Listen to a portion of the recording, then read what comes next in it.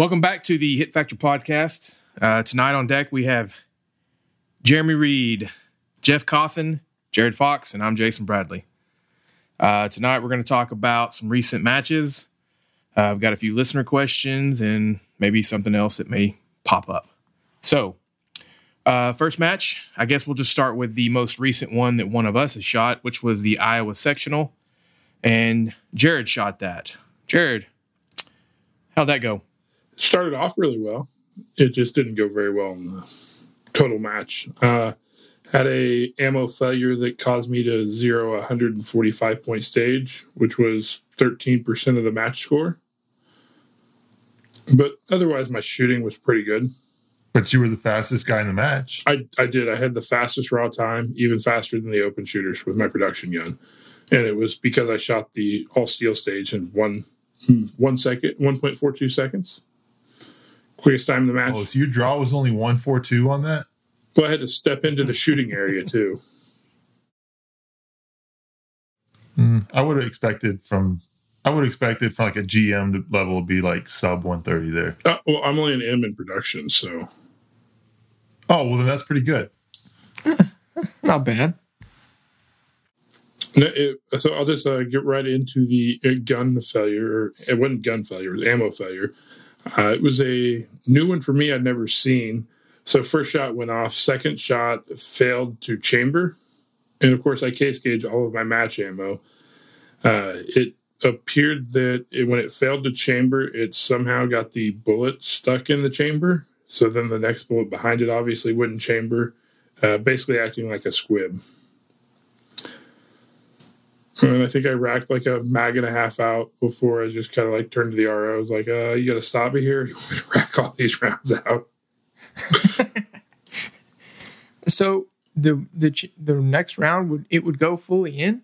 No, it wouldn't go all the way in. That's what I mean. It was acting like a squib, even though it did not set a primer off on the second one. It failed to chamber. So best I can guess, maybe the round was long. I didn't notice it when case gauging it, so it wouldn't chamber, but then it got stuck in there. So the whole round got stuck in? No, just the bullet. The bullet came out of the case and got stuck in the chamber. Okay. How is that not a squib? Well, it basically is the same thing as a squib. I mean, I know it's not a squib, but yeah. Yeah. It's basically the same thing as a squib. Okay, so if you had gotten, let's say, the fourth round to chamber, would you have fired that gun? No.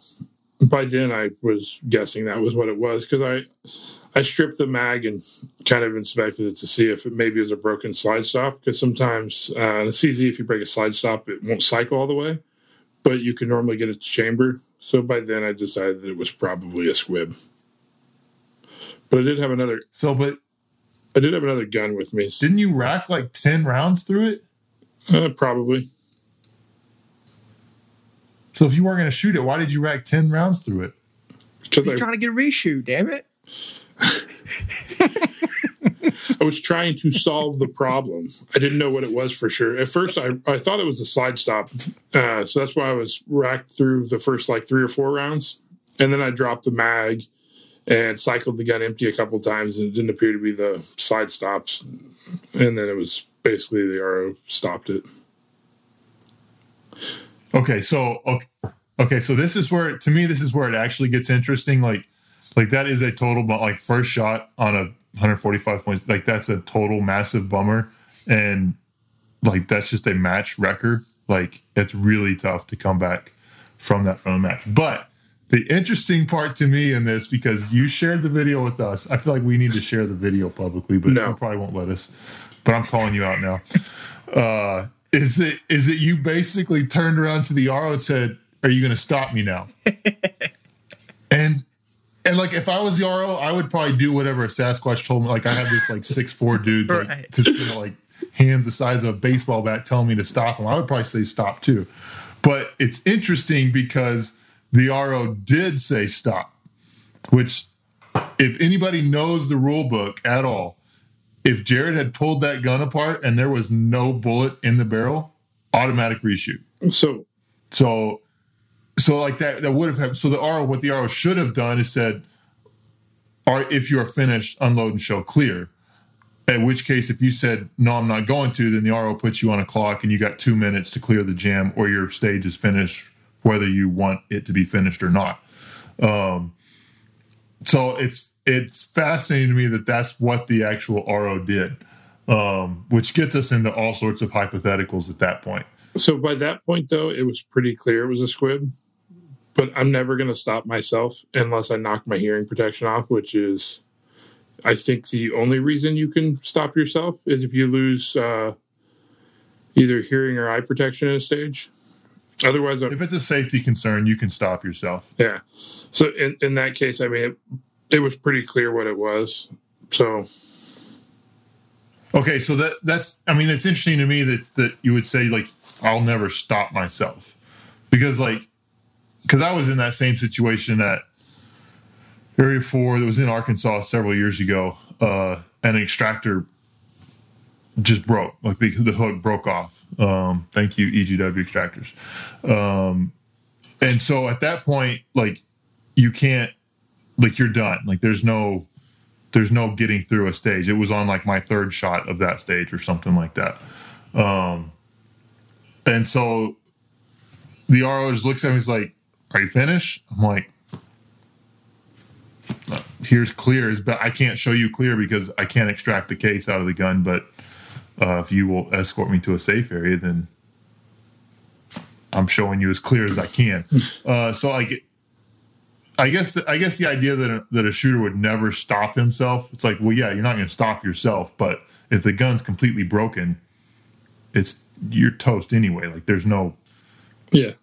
So obviously, hindsight 2020, it's a case where I should have just stopped myself. I mean, by that point, I knew that's what it had to be, something stuck in the chamber because there was nothing else visibly wrong. Yeah. So, okay. So then let's do we want to talk about the hypothetical? Like, so let's just say that you went to the safe area and did they check for a squib? Like, what happened at that point after they said stop? I think you followed me over there. I got a squib rod from another squad mate and knocked it out. Oh, so they did check to see if there was one there. And then I had to have them correct the score. They forgot my 28 procedurals I earned on that stage. Oh, because it was steel. It wasn't just paper. Yes. Excellent. So let's say you went over to the safe area and there was no bullet in the barrel. What were you gonna, like? Had you thought about that? What were you gonna do next? I hadn't thought about it, but it would. I mean, it was either a gun failure or that. So it was. I mean, the stage was over by then. Like, I mean, pretty well. But if he had walked you over to the safe area and there's no bullet in it, that's automatic reshoot. I don't think it. Well, I mean, I guess technically yes, it would be, but it shouldn't be there. I mean, it was pretty clear something was broke. Well, something was wrong, and I was sure it was a squib by then, or a bullet or something lodged in the chamber. Yeah, I mean, I think that's an appropriate reaction, but I am curious what the rest of the panels, like, say you're on a squad with somebody else and they intimidate the RO into saying stop, like Jared did. They scare him, and the RO doesn't know what to do, so he says stop. And intimidating's a little harsh. I turned to the RO that I know, and I was like, "Are you going to stop me for a squib? Because that's what it is." But imagine. Okay, Jared, just like try to imagine like somebody that's like 7'6" and like another 50 pounds over you, and turns to you and says, "Are you going to stop me?" You would be intimidated. That poor little RO, like he's just trying to do his job, and he's got giants coming after him. But let's say you're on a squad with somebody and they do that. They go to the safe area. There is no bullet in the barrel, and the shooter's like, "All right, cool, I get a reshoot." What is y'all's reaction going to be at that point? If I was the RO and I made that mistake call, essentially, because I mean, if he didn't yell stop on his own, then he didn't think it was a squib. So if I would have mistakenly been like just flustered or something and would have said, okay, stop. And then I would have been like, holy crap, wait, this is not a squib. And if one didn't fall out, then I would have been like, whew, this is kind of weird. I've stopped him. The rule book clearly distinguishes or says that if you stop them for something like that, they get a reshoot. There's no questions. Once a reshoot is per the rules, the shooter has no option to turn it down. It's a reshoot. I would have been, it would have been a mistake and I would have just moved on. It wouldn't have been right per the rules, but nothing you can do about it. I'd have felt probably stupid about it, but. Yeah, it would have been, it might have been a little awkward there since if Jared turned around and said, are you going to stop me? It's a squib. And then it ended up not being a squib. Like, that would have been awkward. But, yeah. But Jared didn't say that, to be fair, guys. He said he said it. Jared didn't say that. He said he said it. Oh. No, I asked him if he was going to stop me because it was a squib, which, hindsight 2020, I should have just showed clear. I mean, that's what it was. Or lost your eye pro, lost your ear pro, or run him over. One of those. Run him over, Jared. Leave the shooting area to run him over, or you should knock my ear pro off on a stage where there is not a single obstacle inside the shooting area. I think both of those would have been great. What you do is you work the slide on your gun so vigorously that your eye pro falls off. It would be a furious mess, but I bet you could do it. Yeah, I don't think any of those are good options. Point being, though, by that time, like, it's as soon as that happened, I knew the match was over. Like, there is no coming back from 140, 45 points, whatever you would have got on the stage, which at that point in the match, I'd been shooting very well. It was our third stage, and I absolutely crushed the stage before that and had a stage win on it. Was probably against my biggest competitor in my squad. I was up 23 points on him after 2 stages, and was in a good position, was shooting well. And when that happened, it was just like I knew the match was over. Once I cleared it, I just signed my score sheet and left my squad for a few minutes to not be bothered and allow myself to chill out a little bit. He ripped small 20-foot trees up out of the ground. That's right. So okay, moving along, how did that affect, what happened with the rest of your match as far as what mindset did that put you in? I mean, I was probably not as in it as mentally as I needed to be. I was certainly still trying to shoot and trying to stay in it. I mean, I still shot fairly well. Like, I mean, stage times and stuff were good, but was definitely not shooting as well as I should have been. Had a lot of makeups on steel and stuff after that. And, trying to get back in it, but it's hard to stay mentally focused once you're shooting for fun. Basically, it's the equivalent of going to chrono on like the second stage and going sub minor. It's like, okay, I'm still shooting, but there's no point in it. You're basically shooting to see if you can get, I don't know, 70% instead of 80%, instead of 60%. I mean, you're so far out of the match then that it doesn't really matter. So if y'all were like coaching somebody, like you got a kid that you were coaching and that happened to them, what would you coach them to do after that? Like, what would you try to get them to do? So I would tell them stage wins. No, I mean, it would. I think so. It would depend on the level where they're at.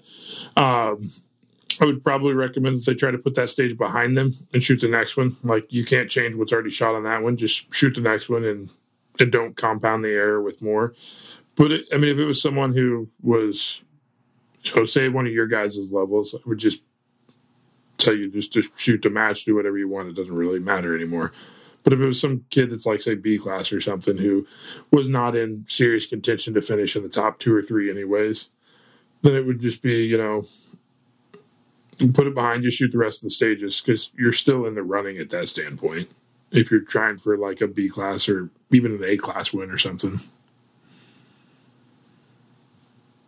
I would tell them that I witnessed a score from a national level match where a person shooting that match, I think, had 6 mics on a stage that was pretty tough. It was that classifier stage that everybody loves. And I think they were like 157th place in that stage. And that person went on to win the national championship. That's what I'd tell them. I'd tell them 140 points is a lot of points. And yeah, it may keep you from winning first. But I would say now's the time to get the experience of trying to come back from something like that.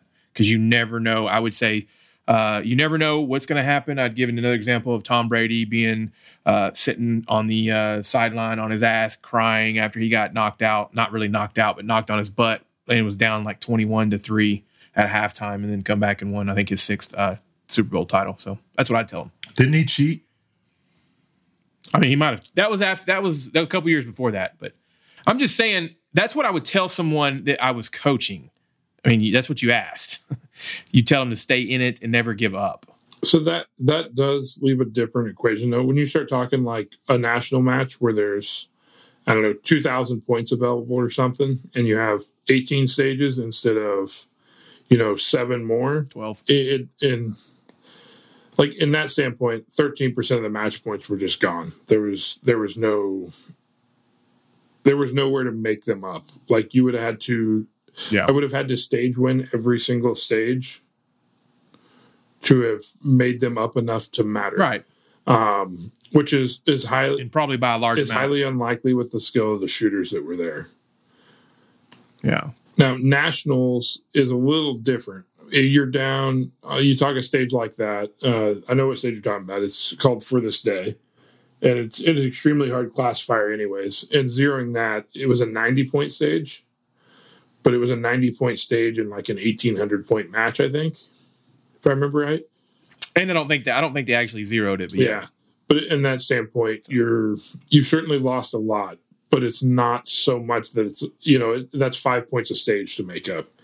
That's not trying to make up 20 points a stage. So it is different depending on the circumstances.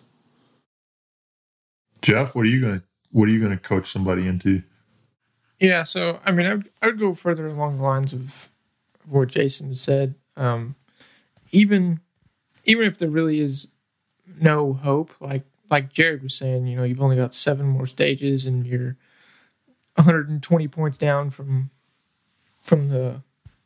your competitor. I would at least tell them that this is really good practice. Like you're at a major with major match pressure. You only get to practice this. If you're me, you only get to practice that 6 times a year. So stay in it, stay in the zone. And then if you come back and you spank them, like that's humiliating. So that's what I want to do. Jeff's all about rubbing people's noses. Jeff's a little he's a little cocky lately. He is pretty salty. Well, he's got those nice trophies to look at every night. That's true. He has a couple fantastic trophies. That's what Jared, Jeff. You just need to carry him with you, and anytime somebody says something that you disagree with, just be like, "Bam!" Right. Yeah. Just show that little trophy in their face, and they're like, "What is that? Is that like a bowling league? What'd you get? What'd you get that for?" Yeah, but that's what I would tell them. I would just tell them to stay in it, and like we'd stay the course. We might even try to change the strategy to go more aggressive. Like if it was like a student that I was coaching, we would just change strategy. I mean, we'd stay in it. Yeah, that's what I because I mean, it's like you said, you don't. It's a major match. It's not a area level or a national championship level, but it's in a major match, and you just got to stay in it. I'm not saying what Jared did was wrong. That's not what we're saying. I'm just saying that's what I would coach somebody to do. If I was the shooter, it might be a different story because I'm going to tell you something. I shot a local yesterday, and I had some gun problems. It was ammo problems, actually, and I might have gotten a little pissed off myself. So over just something at a club match. So I understand that definitely. Jared, if you had Coach Boomer coaching you, you could get third place in nationals too. Oh, Boom. I'll just see if I can hire him. Kidding. So I would have a little bit different. I think I would tell somebody if I was coaching something a little bit different, in that a massive part of this sport is being just the nature of our sport. It's like golf, but a massive part of it is being able to deal with disappointment and getting over that quickly. And so that would be what I would be telling a student, like, okay, look, you are massively disappointed and discouraged right now because it looks like your match is over. This is a good opportunity to practice.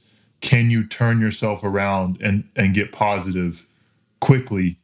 And then let's see what you can do. You now have an opportunity to practice being positive in adverse situations. And you also kind of have the pressure off of you so you can see what you're actually capable of in this match and see how you would stack up when you kind of let go of it and you're not trying to not mess up. Yes. You're kind of freed up so that you can kind of hit it. I think that's what I would want to tell somebody. And maybe that's what I mean, I'm terrible at telling myself that, but I would hope that would be what I would tell myself. It's tough though. I mean, been where Jared was at, and it's very hard. It's really tough to do anything with it. And the stage after that, I shot it fairly well. I got 10 points back on the next person I was trying to beat on that one. And then our stage after that had a max trap that they got me pretty hard with a mic no shoot. It come up a little quicker than I expected it to, and instead of being 2 alpha, it was alpha mic no. Yeah, can we just delete all movers in USPSA matches? I would be a fan of that.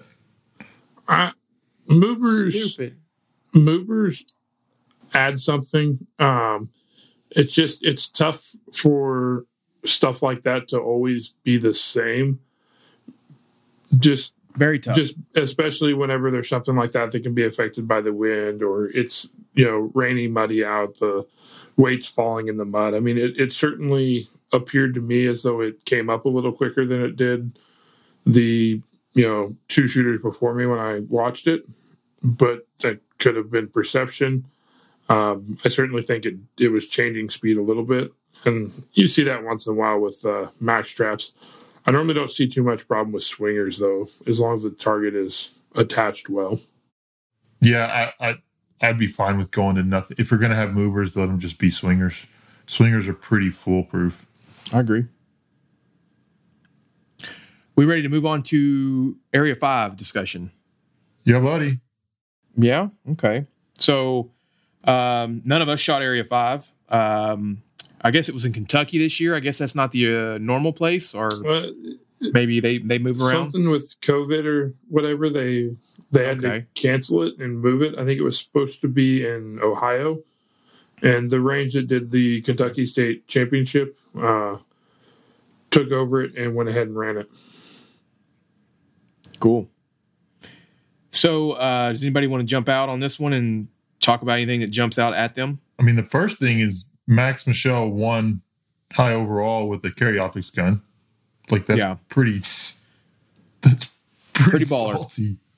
Which and he beat some very good open grandmasters. So Boomer's going to beat him though at nationals. Yeah, I mean Cody Baker won. Didn't he win nationals a few years ago? I think he won 2017. Yeah, 2017 nationals. Yeah, that's salty, dude. I mean, we don't know what happened, but still, to be even that close is impressive. I mean, or you know what I mean? That's Max is obviously very good at shooting as well. Yeah. So do y'all think people are looking at that and thinking, dang, why don't I just get rid of my open gun and just shoot carry optics? I do not think that's the case. No? I think anybody that sees Max, well, no, I don't think anybody that is, I don't know what the word is that is honest with themselves is thinking, oh, well, it's the same thing. I do, that brings up an interesting point, though. I do think there's a lot of your average competitors that were shooting open. Say the guys have been around for a while that can't see irons anymore, that were shooting open just because that was the only division they could shoot a red dot in. They're certainly you're seeing a lot more of those guys get a CO gun instead of having an open gun built or buying an open gun. When you're talking the guys at the top level, like they're shooting the division they want to shoot, so it doesn't. I can assure you, Cody's wasn't sitting on the way home like, man, I got to get a Legion so I can go shoot CO against Max. Like, he probably didn't care. He was still the Area 5 champion.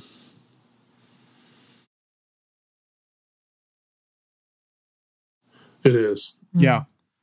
I also think people don't think that because I think a lot of people think Max is untouchable.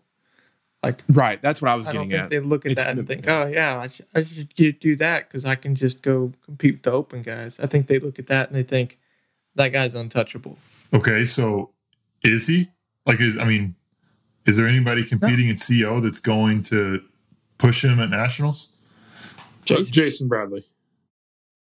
I mean, I hope to have a great match. If I have a good match, we'll see. But I mean, you got to also be realistic. I think Max is a level above me, if not two. But at the same time, I don't think it's something that's not impossible. If he has a bad day, I have a really good day. But I mean, as far as who's really going to show up to Carry Optics Nationals, I mean, you got Casey Eusebio, who I think shot like 95% or 94% of him, or maybe even 96. It was fairly close. Considering. And so if he had a great match and Max had a bad match, it could happen. Wanzik almost beat him 1 year, so it could happen. He's not untouchable. And not only that, you know, I was thinking about this. I don't know Max. I've never talked to Max. I think I might have said something to him once or twice at a match, but I'll say this. There is something to going to a match that you know you are going to dominate at. And that being an easier match to shoot than going to a match that you know has got someone that could beat you or you're neck and neck. It's back to the taking the pressure off you. I mean, at a local match, we all probably get a little bit nervous or have a little bit maybe, but it's not near as it would be as at nationals. So, I mean, I don't think. here's my thought. So who knows? Here's my thought on Max and his domination of CO. Is he was the first extremely high level open guy. Like, I mean, I think he won the Open Nationals last year. He shot open before he switched to CO full time, if I remember right. Didn't he win like 2016 Open Nationals? And then he switched to. Wasn't that Tilly?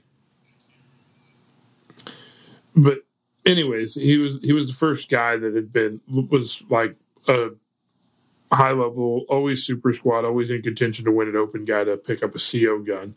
And it seemed like he, compared to a lot of people coming from production and stuff like that, he certainly shoots it a lot more like an open gun. And I would kind of describe it as he's the first one to kind of figure it out. And everybody else gets to play catch up with him.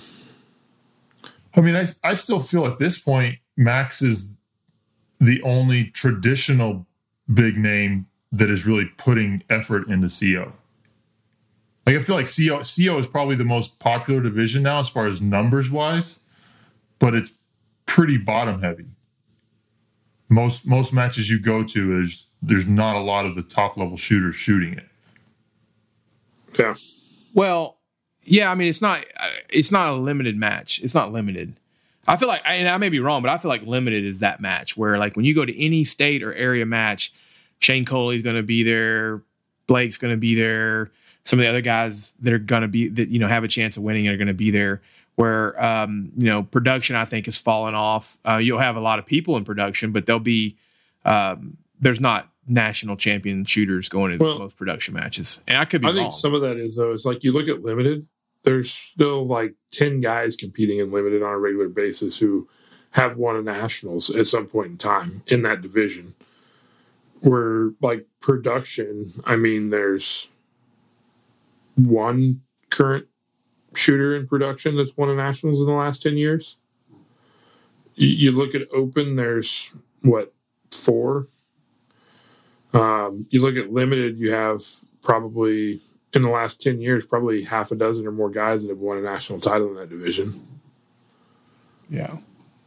So I mean, that's how I think. I mean, I just think I don't know that any one division is, say, easier to win than the others of the big three, but it certainly seems like there's more guys at that level in limited than everything else. And it could just be, Ben might just be farther ahead of everybody else in production, and, Christian, he could be the new guy that's that in open and that, just much farther ahead of everybody else. It's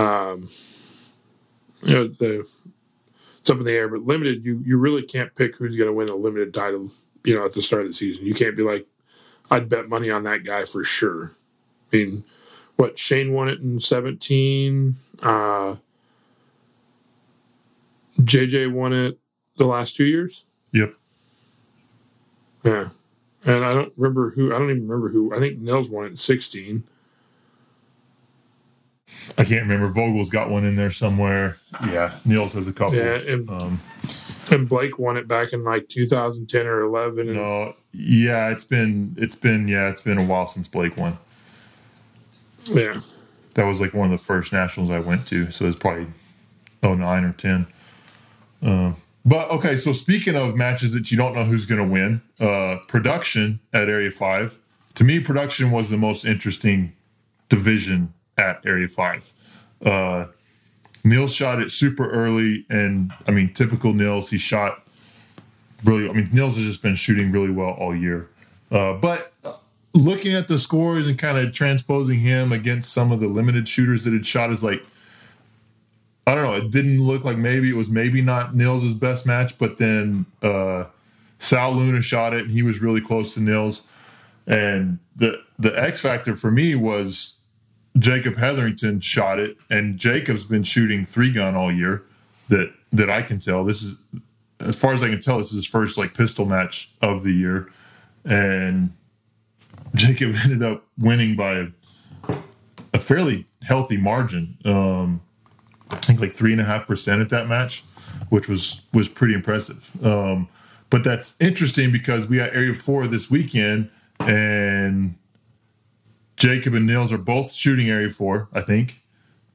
Jeff is shooting Area 4, fresh off his podium finishes at Nationals.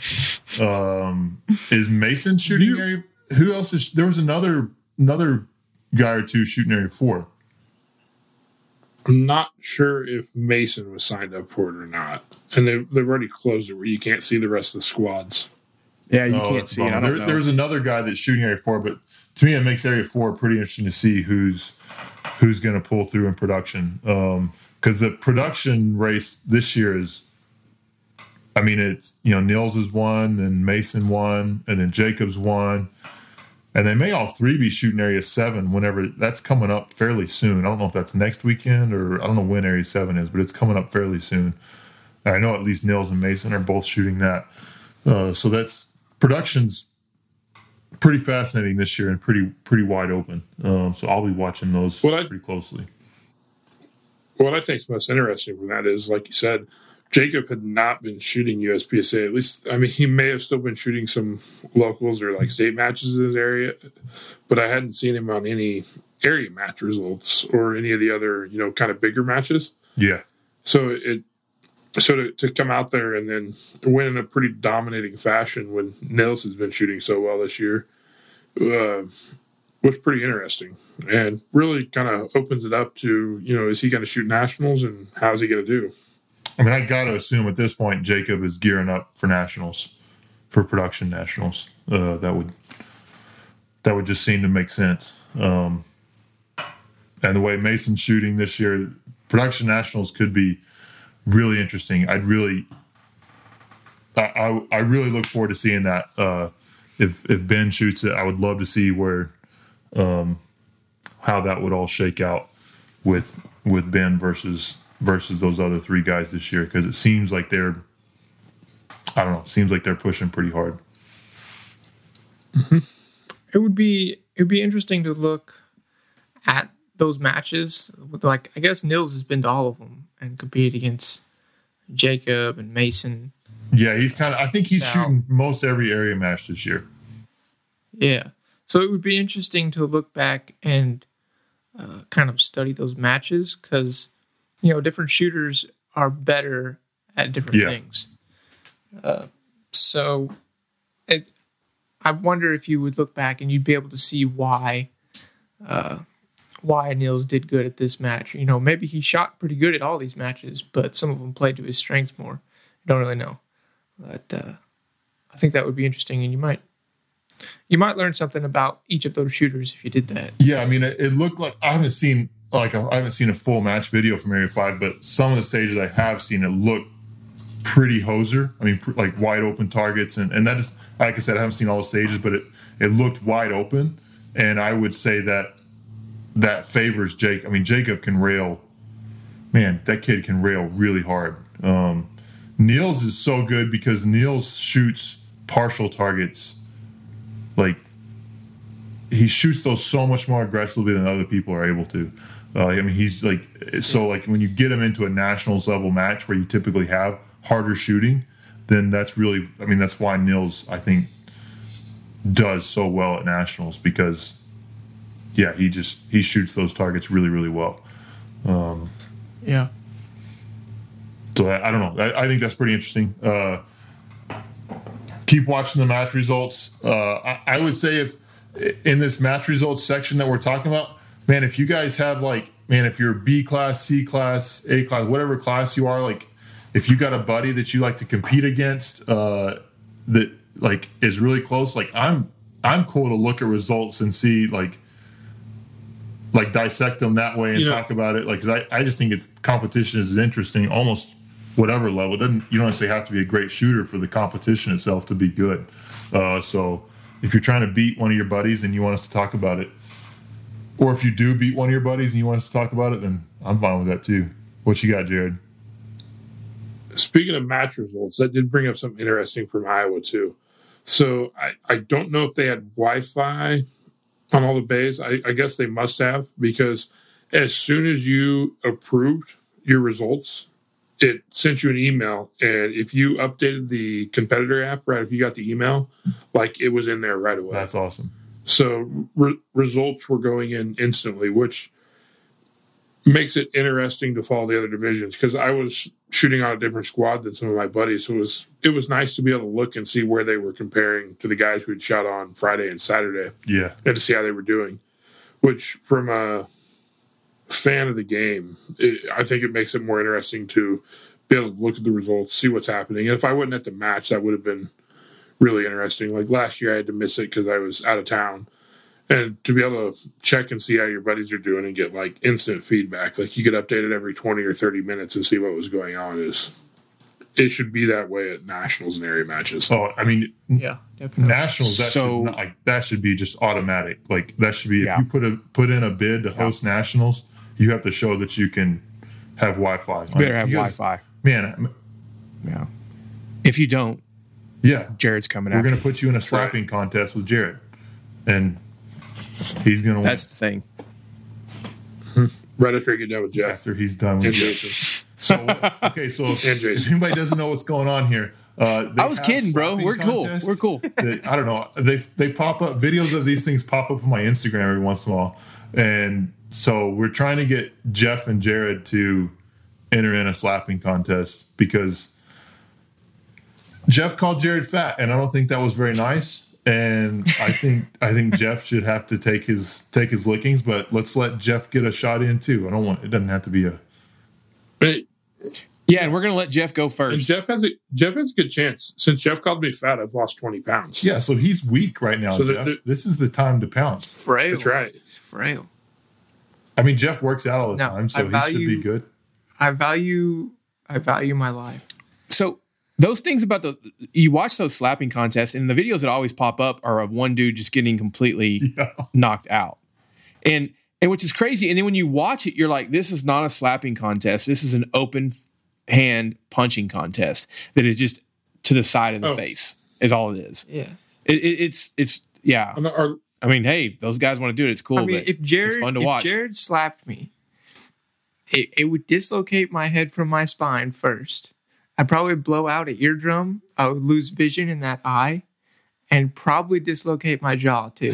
Like I don't want any part of that. And your bowels would probably evacuate. I think you're overselling it a bit. I don't think it'd be that bad. I think the most important thing is we need our listeners to let us know, do they want me to slap Jason or Jeff first? Yeah. Please We'll go live with that. No, let's go ahead and throw Jeremy in there. No, let's throw Jeremy in there too. Jeremy hasn't. We're doing it. Jeremy hasn't done anything to make me want to Yeah, slap we're him. friends. He bought me margaritas the other day. Hey, we're buddies, man. Yeah. So if you don't want him to slap me, reply Jeff, and if you want him to slap Jason, reply Jason. Sounds great. Okay, that's good. Good. And that's just which one's going first. They're both getting slapped. There you go. All right, so y'all want to take some listener questions? Yes. Let's do some rapid fire. I'll ask these questions to one person, and I guess if you other two want to reply or comment, you can. How about that? This first one is for Jared. How many times do you have to beat a guy before he's no longer considered a rival? Did Jeff ask this question? No. I would like to know. I would like to know.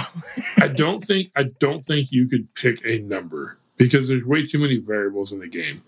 I mean, if the matches where neither person has like a complete meltdown or close, then you're still close. If you're beating a guy by 1 or 2% or even 3 or 4%, and that's as close and it's always that close, I would say there's still a threat.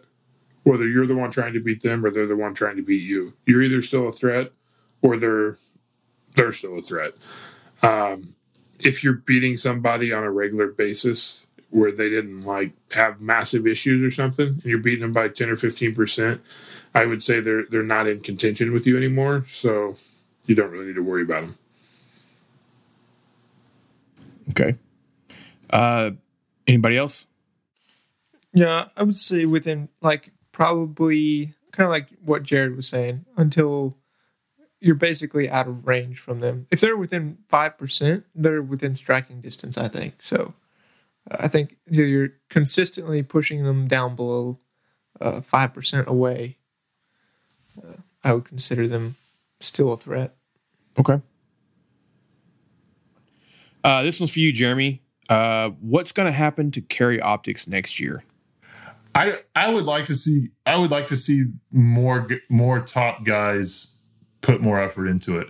And maybe there are some younger guys and Boomer that are in it that are really good, and they just haven't had that much experience at a nationals level to know that they're the top guys in it.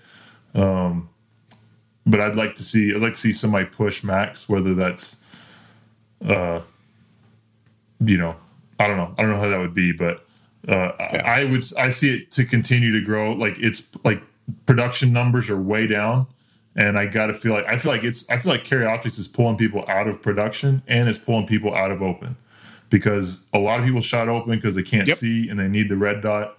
And so, okay, I can buy a $4,000 open gun, which is a cheap open gun, or I can buy a $1,200 Carry Optics gun that includes the optic, and go play in that. So I see it just continuing to grow. Now, the other thing about Carry Optics, though, it's not just that people are doing it because it's cheaper or whatever you were saying about open. I mean, it's people are leaving open. I would think because of open problems. Yeah, it's definitely more carefree than an open gun. I mean, open gun, is the most high maintenance, high speed, low drag division, and Carry Optics is you can take a Canic and go be very competitive with it. I think part of it is that the reason production was popular was it was a cheap gun and you could shoot factory ammo. It was 9mm ammo. You could shoot either factory ammo or it was cheap to load. Where you take the biggest draw to something like limited and open, and you kind of mix them with the cheap ammo and cheap gun and CO. So you've got a red dot. So it's for most people, it's easier to shoot, especially as you go to the less experienced people. It's easier to shoot. And then you give them high capacity and you give them cheap ammo. So there's a lot of people out there who don't or won't reload, who enjoy being able to shoot ammo that previously was, $12 a box. Jeff? What was the question specifically? What's going to happen with Carry Optics, essentially, in the next few years? It's just going to grow. The dots are going to get better. They're going to last longer. It's going to continue to grow. And yeah, it's going to get more competitive. Obviously, more people. You're going to get people that are going to get better at it. It's going to pull from production because iron sights are hard, and people like it easy. Yeah, that's a lot to it as well, and the reloads. I mean, again, it's just the high cap thing, like Jared was saying. Okay, Jeff, this is for you. Would you shoot USPSA if it was on ice? Hell yeah. Okay. Anyways, all right. So yeah, this is kind of a question for everybody. We'll do one or two more maybe. I don't know if we do this anymore. I think we probably do, but I'll ask this question and see what you guys say. Because at first I'm thinking we don't do this. Then I'm like, well, maybe we do. How do you pick a person to chase? Essentially another shooter and say, I'm going to chase that person. They're here. I want to be there and I'm going to chase them. Do you guys do that still? Probably not quite like we did when we were first starting out. But. So I'll go first. I wouldn't say I pick someone to chase. Like, I mean, I'm certainly going to be aware of who I am trying to beat at a given match. And I will certainly be more interested in a match that I might not have shot otherwise if it's going to have more top guys. So, like, the reason to go to, say, Area 8 to fly out there is because it's going to draw in more talent. There's more competition. You want to shoot against the best people available. But at a more like a state or section match in my area, I'm certainly going to be aware of the guys that I am competing against head to head and who I'm trying to beat. But I'm not going to go to a match just because I know they're going to it. I'm not going to chase them in that manner. I mean, I can't like say I've ever like in my career like had this one dude that I'm trying to chase down and beat. That I don't know. That's never been something I've like had something specific. But I've shot single stack mostly, so I mean you feel bad about beating boomers, so there's a problem. You can't feel bad, man. That might be. You just pick them back up, hand them their walker, and be like, next time. Yeah. What about you, Jeff? So, this works good coming up. Like when you first start out, you got local guys, you can pick them. For me, I definitely did that. There was local guys shooting limited, some single stack production, a lot of production guys. I was shooting single stack minor, so I'd pick a production A class guy or an M class guy, and I'd chase them. And that's kind of how I'd gauge myself. I feel like Jeff has like a kill sheet, like a list of names that he adds in. Like he like cuts his finger and marks their name out in blood once he beats them and he defeats them is what I feel like Jeff does. Yeah. That's gonna be my next Instagram post. It's gonna be Jeremy's name with like a bloodline over it.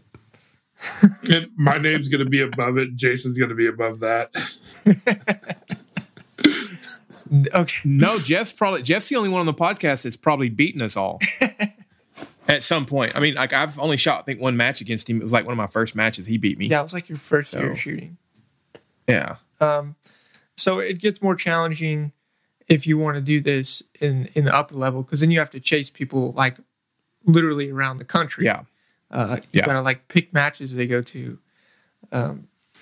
So you do it less on the higher end, just like because I'm not gonna go halfway across the country just to shoot against one person, but you definitely still pick milestones. Like at a local match, I'll still know that like how the open guys finish. I'll try to gauge against some open guys. But it kind of gets ridiculous at that point because I mean they can just shoot so much faster. So if I'm gunning for them, I'm shooting pretty much out of control. So yeah, as far as picking somebody now, it's just knowing where you are and knowing who usually finishes above you, and then trying to get closer to them until they're below you. Yeah, it's less picking people than it was in the beginning. I agree. Y'all want to do one more? Y'all want to end One more. One more. All right. Shoot with friends shoot with no friends ever, or always shoot with friends but shoot revolver? Yeah, I'm not shooting a wheel. That's a pretty easy question to me. Yeah, I'm not shooting a wheel gun. When I see people shooting wheel guns, I think I'd rather go home and paint my house. Like, it looks that boring. You can't. It looks that You boring. can't like do half and half. So no. No. To shoot with friends, you have to shoot with a revolver. Right. That match. I'm pretty sure my friends. So you don't always have to shoot revolver, but if you want to shoot with your friends on that match, you have to shoot revolver. Oh, yeah. And I feel like I'm interested to know what Jeff thinks, because Jeff's like, he's always the guy like, sounds fun to me. And he already shoots. He's already halfway in the boomer Yeah, I mean, in the boomer only club. So I think Jeff would do it. Yeah, so if it was just like at that match, if I wanted to shoot with my friends, I had to shoot revolver, then I would like to have that option. I like to shoot with my buddies, so if I got to shoot a revolver, hell yeah, I'll do it. But I also would like to have the option to go be competitive in something else at a different match and not shoot with my buddies. So if I can like pick a match and do it, yeah, I'd do both. I'm not going to say I'll never shoot a revolver. I mean, it'd be pretty cool to kick some ass with a revolver. Wow. I don't think it would, but whatever. Jeff, Jeremy? Well, I don't have friends, so I'm just shooting like normal anyway. So that doesn't There you change go. much. Well, I'm pretty sure if I shot revolver, I wouldn't have any friends left. So I have a friend that's a revolver shooter, but it's tough. I would come shoot against you, Jared. It really does kind of. I'm not gonna lie. Like it just watching a revolver shooter is just painful. It's just painful. And then when you think about it if you showed up to a match and you're on a squad with 12 people, and 6 of them are shooting revolver, how bad that would be. Would you, if you found that out before you broke your first shot on the first stage, would you go over to the match director and try to get squatted on a different squad? yes. Yeah, if I didn't have any friends and I was on a squad with 6 revolvers, yeah, I would be trying to switch. Now, gonna be a okay, long I day. would say if all my hypothetical friends were going to shoot revolver with me for one match, now that might be entertaining. Like if everybody was just like doing it, like now that might be entertaining. Like for one match, 2 matches would be, nope, not doing it. But for one match, that might be fun. Yeah. At the end of the year, it's cold, raining. Who cares? Yeah. Yeah, comic relief is all that would be for. Now let me break out the J frame. We'll be ready to go. Yeah, buddy. I got 586. There you go. Can you even point at J-frame? It fits in my palm. Looks like a Derringer to the normal person. He would It get is. one finger on a J frame. So I think it's time to pinch it off. Pinch it off. Pinch it off. Go follow us on Instagram and Facebook. Hit us up if you got any questions through direct message. We've actually been getting some direct questions from listeners. It's been pretty cool. I know Jared got one the other day asking him some specific information about the CZ guns. And so if you've got any questions for any of us about the gear or divisions we're shooting, hit us up. We'll try to get them answered. All right, everybody. Have a good one.